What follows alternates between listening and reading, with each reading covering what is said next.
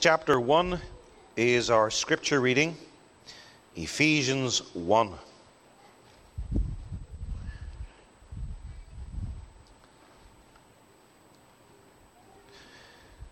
Paul, an apostle of Jesus Christ by the will of God, to the saints which are at Ephesus and to the faithful in Christ Jesus, grace be to you and peace from God our Father and from the Lord Jesus Christ. Blessed be the God and Father of our Lord Jesus Christ, who hath blessed us with all spiritual blessings in heavenly places in Christ, according as he hath chosen us in him before the foundation of the world, that we should be holy and without blame before him, in love having predestinated us unto the adoption of children by Jesus Christ to himself, according to the good pleasure of his will, to the praise of the glory of his grace, wherein he hath made us accepted in the beloved, in whom we have redemption through his blood, the forgiveness of sins, according to the riches of his grace, wherein he hath abounded toward us in all wisdom and prudence, having made known unto us the mystery of his will, according to his good pleasure, which he hath purposed in himself, that in the dispensation of the fullness of times he might gather together in one all things in Christ, both which are in heaven and which are on earth, even in him, in whom also we have obtained an inheritance, being predestinated according to the purpose of him who worketh all things after the counsel of his own will, that we should be to the praise of his glory, who first trusted in Christ, in whom ye also trusted, after that ye heard the word of truth, the gospel of your salvation, in whom also, after that ye believed, ye were sealed with that Holy Spirit of promise, which is the earnest of our inheritance, until the redemption of the purchased possession, unto the praise of his glory. Wherefore I also, after I heard of your faith in the Lord Jesus and love unto all the saints, cease not to give thanks for you, making mention of you in my prayers, that the God of our Lord Jesus Christ, the Father of glory, may give unto you the spirit of wisdom and revelation and the knowledge of him, the eyes of your understanding being enlightened, that ye may know what is the hope of his calling, and what the riches of the glory of his inheritance in the saints, and what is the exceeding greatness of his power to usward who believe, according to the working of his mighty power, which he wrought in Christ, when he raised him from the dead, and set him at his own right hand in the heavenly places, far above all principality and power and might and dominion, and every name that is named, not only in this world, but also in that which is to come, and hath put all things under his feet, and gave him to be the head over all things to the advantage of the church, which is his body, the fullness of him that filleth all in all.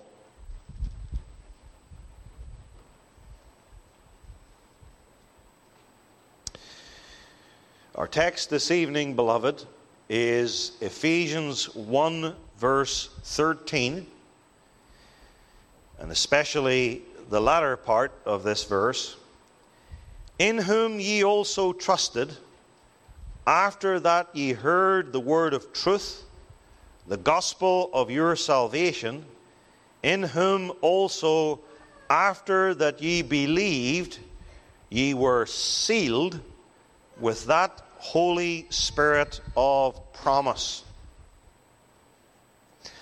Ephesians 1 verse 13, and particularly the latter part of the verse, is for many a little understood text. There are many other things in Ephesians 1, verses 3 through 14, this great blessing of God for our salvation, that are well known and stand out in the consciousness of the church. That third verse, stating that all spiritual blessings in heavenly places in Christ are ours. We know about that. The fourth verse, which talks about our being chosen, or literally elected in Christ, unconditionally, before the foundation of the world, in connection with the fifth verse, our predestination, that is, our eternal destiny in the new heavens and the new earth, was or before determined, before the creation of the world. We know and love that too. Verse 7's statement, that in Christ we have redemption through His blood, the forgiveness of sins. That's dear. That verse 11, its famous statement, that God worketh all things according to His purpose. He works all things after the counsel of His own will. That can be quoted. But what about verse 13? Ye were sealed with that Holy Spirit of promise. Probably not as well known or as well understood. That's what we're focusing on tonight as it leads us to the Lord's Supper next Sunday morning. For yet others, Ephesians 1 verse 13 is a controversial text because, practically all agree, it concerns the assurance of salvation. How do I personally know that I am a child of God? Are all believers assured, or just some? How does one know if they're included in the covenant of grace or not? When is it that the believer receives this certainty? And each and every one of us need to be assured that we are the recipients of our Heavenly Father's love and the beneficiaries of His free salvation. Because without this, we are of all men most miserable.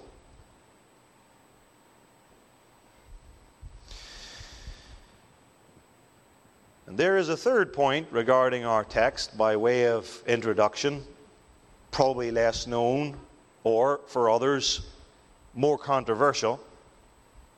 The third point is that this is very obviously, rightly understood, a comforting text. Because first of all, it is about the Holy Spirit, whom Jesus Christ told us to think of as the Comforter in John 14 through 16. And this text explains one central way in which the Holy Spirit consoles us, namely by sealing us and by being a divine seal upon us and in us, and so assuring us of all of the blessings of our salvation. Let's consider then the sealing of the Spirit. First, the nature of this sealing, what it is, and second, the time or timing of this salvation, when the child of God is sealed or assured of his salvation.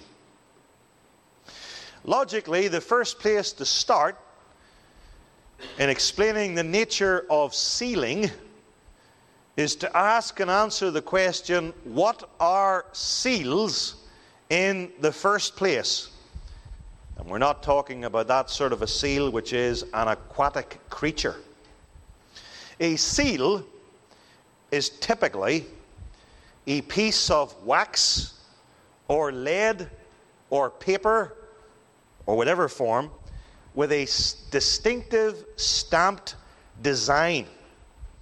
And seals have at least 3 main uses. And I'll give you clear biblical examples to nail this down and show that this is the way Scripture talks about seals and not just the English language or our society. Seals are marks of authenticity or authority. You will recall that Pharaoh gave his signet ring, which was a seal used for sealing. He gave that signet ring to Joseph, his prime minister, or the number 2 in the kingdom underneath him, in Genesis 41, so that Joseph would exercise the royal authority of Pharaoh as his authentic representative. I mean, theoretically, anyone in Egypt could say, I say or do this in the name of Pharaoh.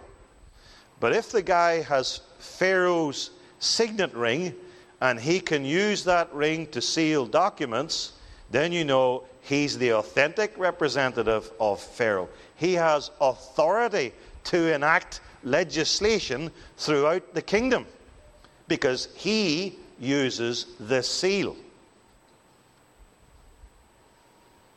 Seals are also used, and this of course is closely related to the former point, seals are also used to witness a document.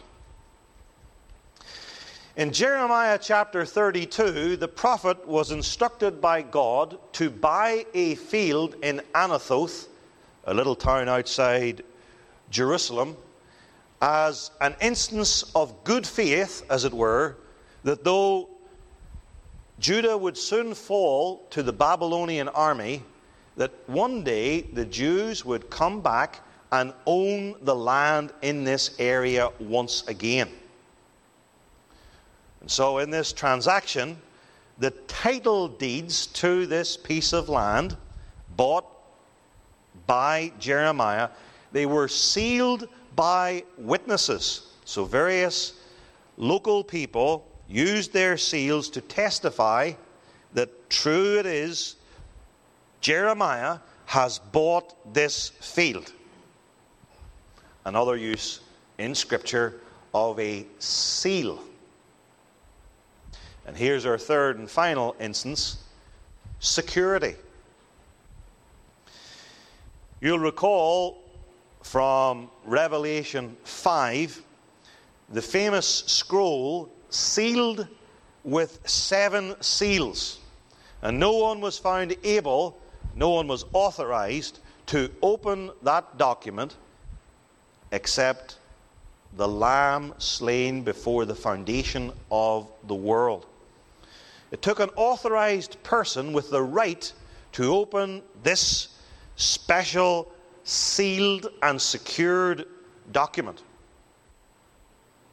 You may also recall that Daniel 6, when Daniel was thrown into the lion's den, that door or stone enclosing him was sealed. It was made secure. You couldn't let him out because the seal would have shown signs of tampering.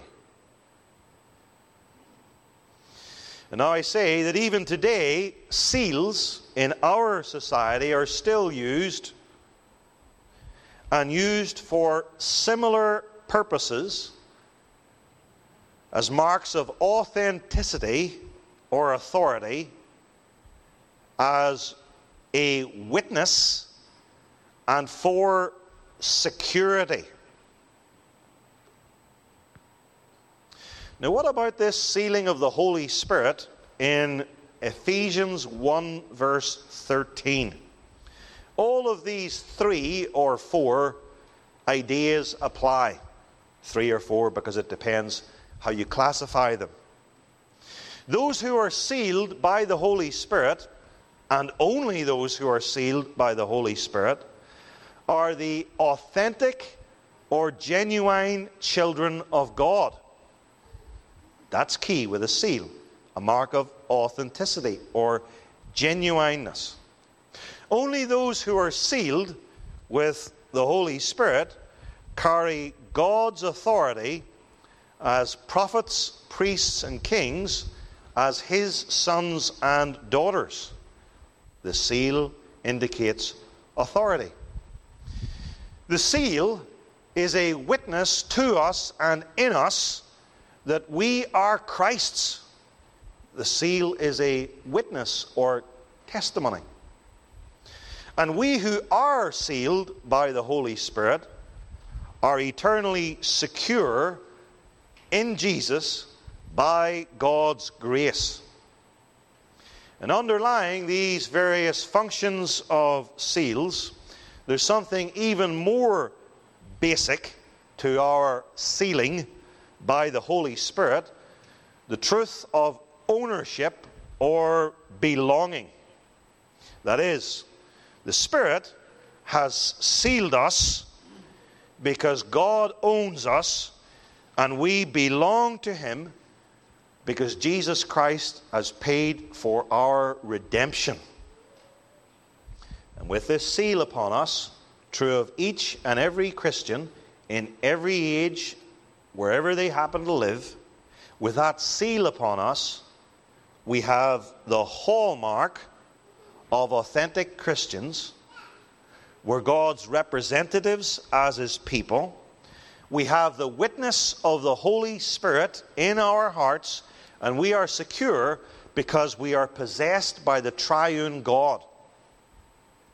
And you, as a believer, young or old, have been stamped with God's own seal. The script on this seal could be said to read, "You belong to me." And so this language of sealing may be new to you, maybe not, but whatever is the case regarding the language of sealing, the idea of sealing is certainly not new to you. It is the teaching of Lord's Day 1 of our Heidelberg Catechism. What is thy only comfort in life and death? It says that I belong with body and soul both in life and death, and so am not my own, but belong unto my faithful Saviour, Jesus Christ, who with His precious blood has fully satisfied for all my sins. It could have said, my only comfort in life and death is that I have been sealed, on the basis of and in connection with the things mentioned in this text. And then, near the end of Lord's Day 1, answer 1, it says, by God's Holy Spirit, He assures me of eternal life. He assures me of eternal life. And this is the confession of each and every Christian as set forth definitively and creedally in the Heidelberg Catechism. We're talking about sealing. Maybe the language is unfamiliar. Maybe the concept of sealing as authentic, genuine, testimony, authority, those key words is hard to grasp. But it boils down to this, that I am owned by Him and He has sealed me as His own with such a seal that I, according to the new man, and by faith, know it. The flesh makes me doubt, but the real, true, inner me is sure that I belong to Jesus Christ, my faithful Saviour. Though I am assaulted with hellish doubts, deep down I always know it. And even when I doubt as a believer. and God always brings me back. How then is this seal related to the Holy Spirit? You could say, and all of these statements are true, God seals us, or me, with the Holy Spirit. Or, the Holy Spirit seals me. Or, the Holy Spirit is Himself God's seal in me. And so the Holy Spirit, and here I'm echoing the language of Lord's Day 1, the Holy Spirit personally witnesses to me, the Christian says, I belong to the triune God.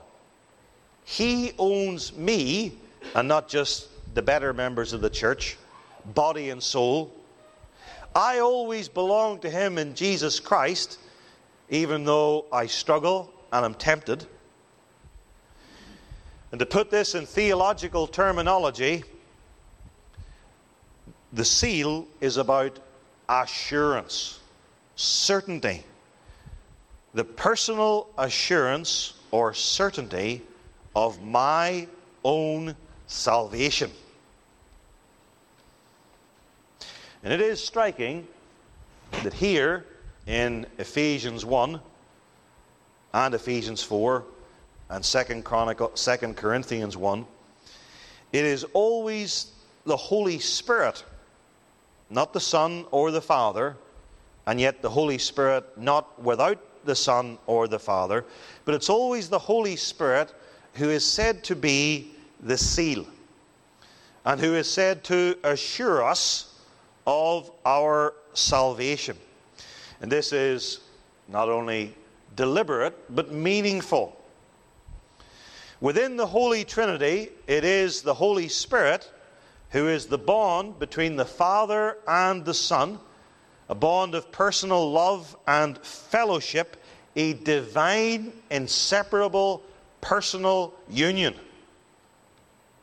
And so, when it comes to our salvation, the Holy Spirit is the bond who joins us to the triune God in Jesus. He consecrates us, He dedicates us to Him, He joins us forever, inseparably. And this is what we see here in Ephesians 1 verse 13.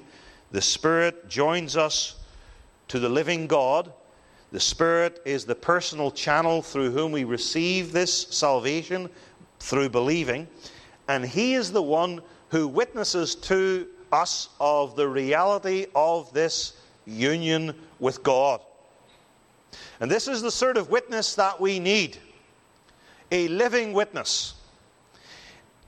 A seal in our consciousness that we are Christ's forever, and a witness who is personally God, and so who is able to quell and overcome the evil doubts which arise from our flesh and which also flood upon us from the world outside.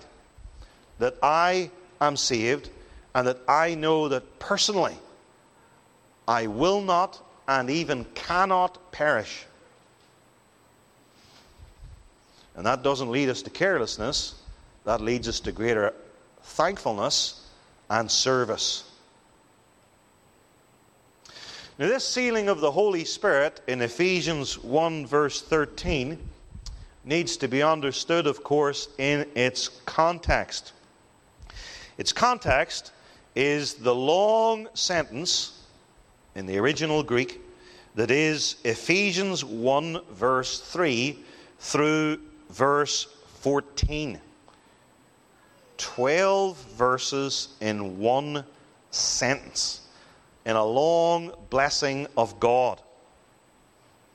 For all these spiritual blessings which we have in Christ Jesus, according to eternal, unconditional election, and which are enumerated in terms of the work of the Father, then the Son, and then the Holy Spirit. By the way, the Apostle Peter has a similar thing in his first canonical epistle, 1 Peter 1, verses 3 through 12. They both begin with a doxology or blessing of God in terms of salvation, with this long, rich, complicated, but blessed sentence. And by the way, this listing of all spiritual blessings, verse 3, literally means all blessings of the Holy Spirit. So let's enumerate some of these in turn. And let's notice that all of these blessings are, to use the message of verse 13, all these blessings enumerated in this long sentence are sealed to us so that we are assured of them by the Holy Spirit. Verses 4 and 5, therefore, do not merely teach eternal, sovereign election, but in connection with verse 13, verses 4 and 5 teach that the Holy Spirit seals this truth upon the hearts of all the elect and predestinate. That's what the passage is teaching. Verse 7 speaks about redemption through Christ's blood. Redemption through Christ's blood alone. The Holy Spirit applies that word to God's people so that He says within us through the word, I have bought you. Verse 7 goes on to speak about the forgiveness of sins. The Spirit's testimony in the believer is, I have blotted out all your transgressions. Again, I repeat the point. All of these blessings are in the Holy Spirit in verses 3 through 14. And verse 13 says that the Spirit seals them to us. Verses 10 and 11 speak of our eternal inheritance in Jesus Christ in the new heavens and the new earth, so that the Spirit's witness in us is this: you, child of God, are included in God's great purpose of ultimately uniting all of heaven and earth in a new, blessed, sinless world in Jesus Christ. And the refrains of verses 6, 12, and 14 that say, to the praise of the glory of His grace, the Holy Spirit says to us, you are dedicated to the praise of the ever merciful Father in heaven.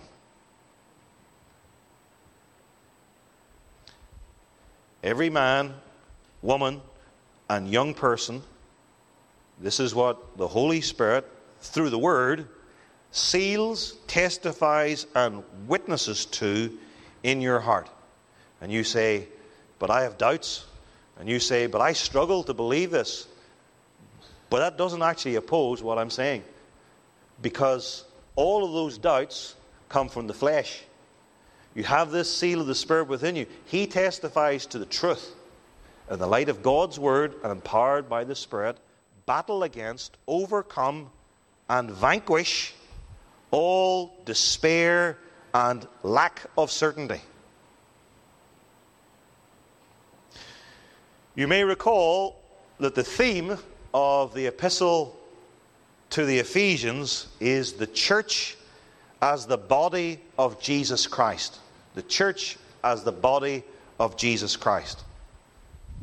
Ephesians 1 is saying the church is the body of Jesus Christ according as He chose or elected her before the foundation of the world. That's the church. Verse 7 says the church is the body of Jesus Christ as that bride for whom He shed His blood, so He redeemed her. But the point of Ephesians 1 verse 13 is this: the church is the body of Jesus Christ, and every member of the church is to know and be assured of the truth that personally he or she is saved and in that body of Jesus Christ as a living member. And here we pause to reflect a moment upon the teaching of the Holy Spirit found in terms of Pentecostalism and charismaticism, with its foolish and erroneous and destructive idea of miraculous gifts for today so that we can raise the dead and heal the sick and so forth and speak gibberish. And the Christian religion teaches here in Ephesians 1 that the sealing of the Spirit, that's crucial. That all of these things don't count for anything. They're not even true. What's really essential is that the Holy Spirit does this astounding work, overcoming the world and the flesh and the devil, that he gives me peace with God through believing in Jesus Christ, so that I know through his inner testimony and according to the Word that I belong to my faithful Savior. That's real spirituality. And here we notice that the Holy Spirit in our text is called the Holy Spirit of promise. This bit of promise is an objective genitive, which simply means he is the promised Holy Spirit. Promise here is singular. It refers to the one promise set forth in many different perspectives in the Old Testament, but the one promise of messianic salvation for all of God's elect children. And this is an astounding point too, because this means that the Old Testament does not only promise messianic salvation, it does that. It not only promises the messianic salvation which includes all of the blessings of Ephesians 1 verses 3 through 14, admittedly in Old Testament form and shadows, but it teaches it. And it not only teaches this text that the Old Testament promises salvation with all of these blessings by the power of the Holy Spirit. There's a lot more in the Old Testament than many people realize, especially dispensationalists. But this text teaches us that the Old Testament promises that the same Spirit who applies Christ's salvation to us, the Old Testament promises that that same Spirit also seals this assurance to us so as to assure all of God's people that they are personally saved.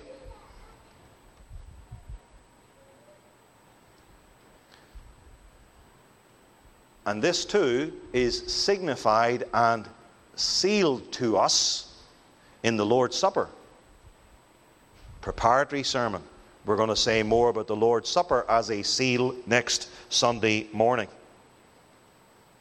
But to get back to that point, you may say, okay, the Old Testament promises the coming of Christ, that he will save. 1 Peter 1, 10, 11, and 12 is especially clear on that.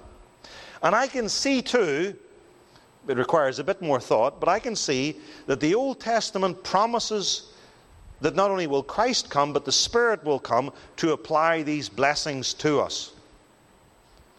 Joel 2, Isaiah 44, Isaiah 32, Zechariah 12 verse 10, other passages. God says, I will pour out my Spirit upon all flesh, and I will enrich you with the waters of life. But where does the Old Testament teach us that the Holy Spirit is promised to assure us of messianic salvation? Let me give you one text. Ezekiel 36. Ezekiel 36, verse 26. A new heart also will I give you, That's the new heart of regeneration. The first beginnings in us of the work of God of applying to us our salvation, which was purchased by Jesus. A new heart also will I give you, and a new spirit will I put within you by means of the Holy Spirit, who also grants us the new birth, John 3.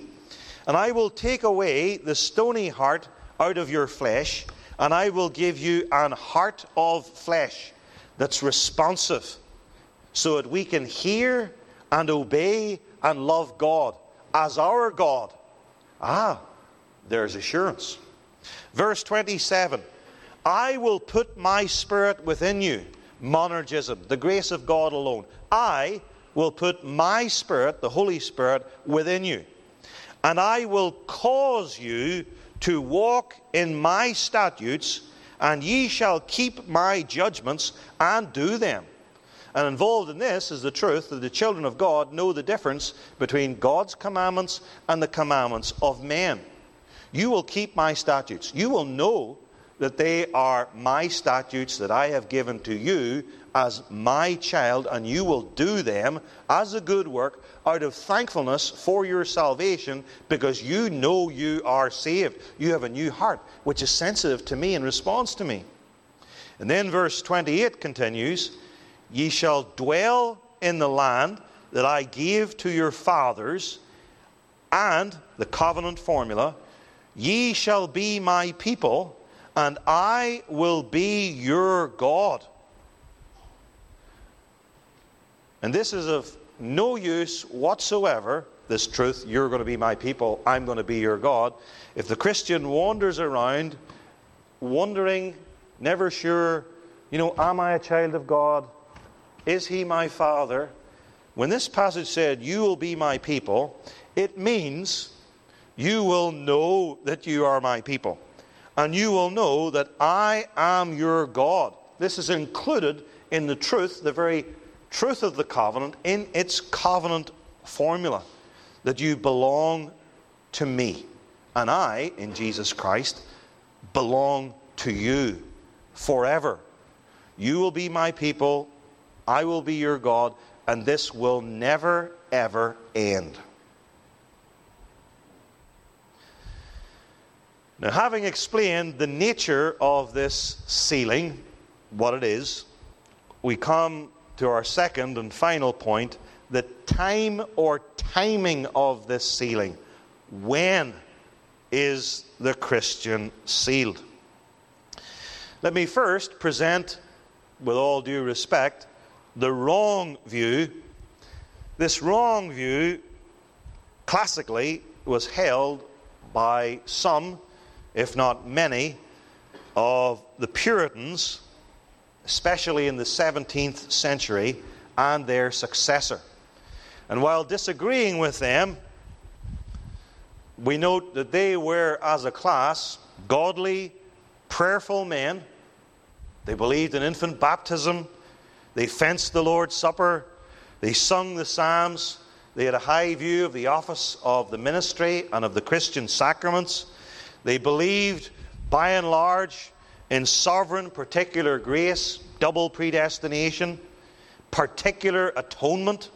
One of the best treatments of that great subject is written by one of the men I'm going to disagree with. Some of them even taught that the covenant was all about friendship and fellowship with God. But many of them were wrong on this subject of sealing or assurance. This wrong view holds, both in the 17th century and the successors of the Puritans in this regard, with people today, that this assurance of salvation, or, to use the language of our text, this sealing of the Holy Spirit, usually, if not always, but in the vast majority of cases, comes some time after faith in Jesus Christ. For some people, they will be assured a relatively short time after they first believe. For many, and really when you read their writings, it is most, it will take years. many years, typically, before the person could say, yes, I'm saved in Jesus Christ. For others, it may only come a short while before they die. So that's the question, when?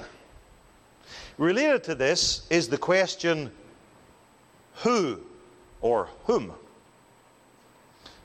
Because not all Christians at any particular time, and probably not even most Christians at any particular time, we're talking about real Christians here, not all of them are sealed by the Holy Spirit and sure of their salvation. Some of them are, and these people are God's, quote, particular favorites.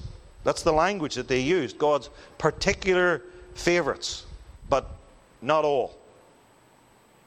And therefore, the minister, amongst many other aspects or ways of viewing his labors, the minister is to call most believers who haven't received assurance, the minister is to call most believers in the congregation to a quest for assurance. It goes something like this. You don't have assurance. You can get assurance. You must seek assurance. And you must seek it earnestly, fervently, passionately.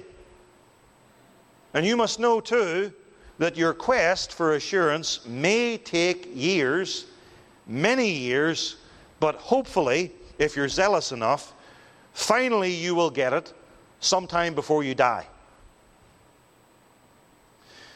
Now, you may recognize in this a particular form of the second blessing. The Puritans of whom I'm speaking, at least many of them, and their successors, they would say that there's a second blessing. You're saved, but some ways down the road, you get a second blessing. Later on, there was the movement of revivalism and revivalists, and they changed the contents of the second blessing.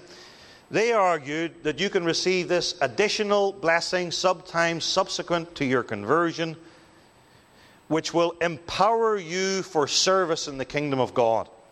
You had some ability to serve the Lord, but then you receive this second blessing, and now you're really on fire for the Lord. Others, they are called the perfectionists, believed that the second blessing, the content changes here again, the second blessing is entire sanctification, or perfect love, or sinless perfection. That if you seek that long enough and diligently enough, God will make you sinlessly perfect in this life. Because we do believe in sinless perfection.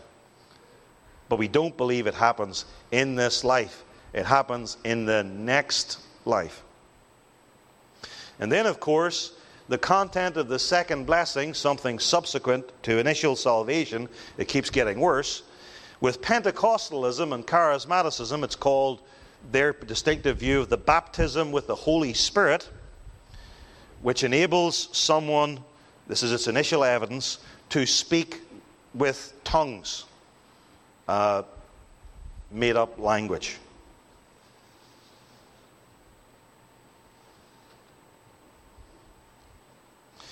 But having looked at this wrong view of the sealing of the Spirit, the right view is that this sealing of the Spirit takes place when we believe the gospel. And here we have to, sadly, make a comment about our authorized version, regarding which we think very highly. But Ephesians 1 verse 13 says, "In whom also after that ye believed, ye were sealed with that Holy Spirit of promise." And this could be misleading, suggesting the wrong view. And probably it actually points to that wrong view more than the right view. In whom after you believed, maybe years or decades later, then you were sealed. But it is better, and this is the correct translation, and I'm going to prove it too, to render the word after as when, so that the meaning is best conveyed with this translation: in whom also when ye believed, ye were sealed with that Holy Spirit. Now, you can be thankful that I'm not going to try to explain this grammatically. It involves all sorts of complicated things like aorists and participles. But I'm going to show this theologically and from the context so that everybody will be able to follow it and, I trust, agree. Think of it. Let's go back to basics. Verses 3 through 14. This one sentence. It begins in verse 3. God has blessed us with all spiritual blessings. And then these blessings are enumerated. And then verse 13 says, you were sealed with the Holy Spirit of promise. You were blessed with all spiritual blessings. Here they are: redemption, forgiveness of sins, and all the rest. And you were sealed with the Holy Spirit for all Christians. Right from the start of your Christian life. Not just some, and not just some after some years and after some questing. Here's another angle on it. Think of this in terms of Christ, in whom, it says, when you believed, you were sealed. Well, every Christian believes in Christ. And in Christ, you are sealed. You can't have a Christian who's not in Christ. So if you're in Christ, you're sealed. If you're in Christ, you have the Holy Spirit.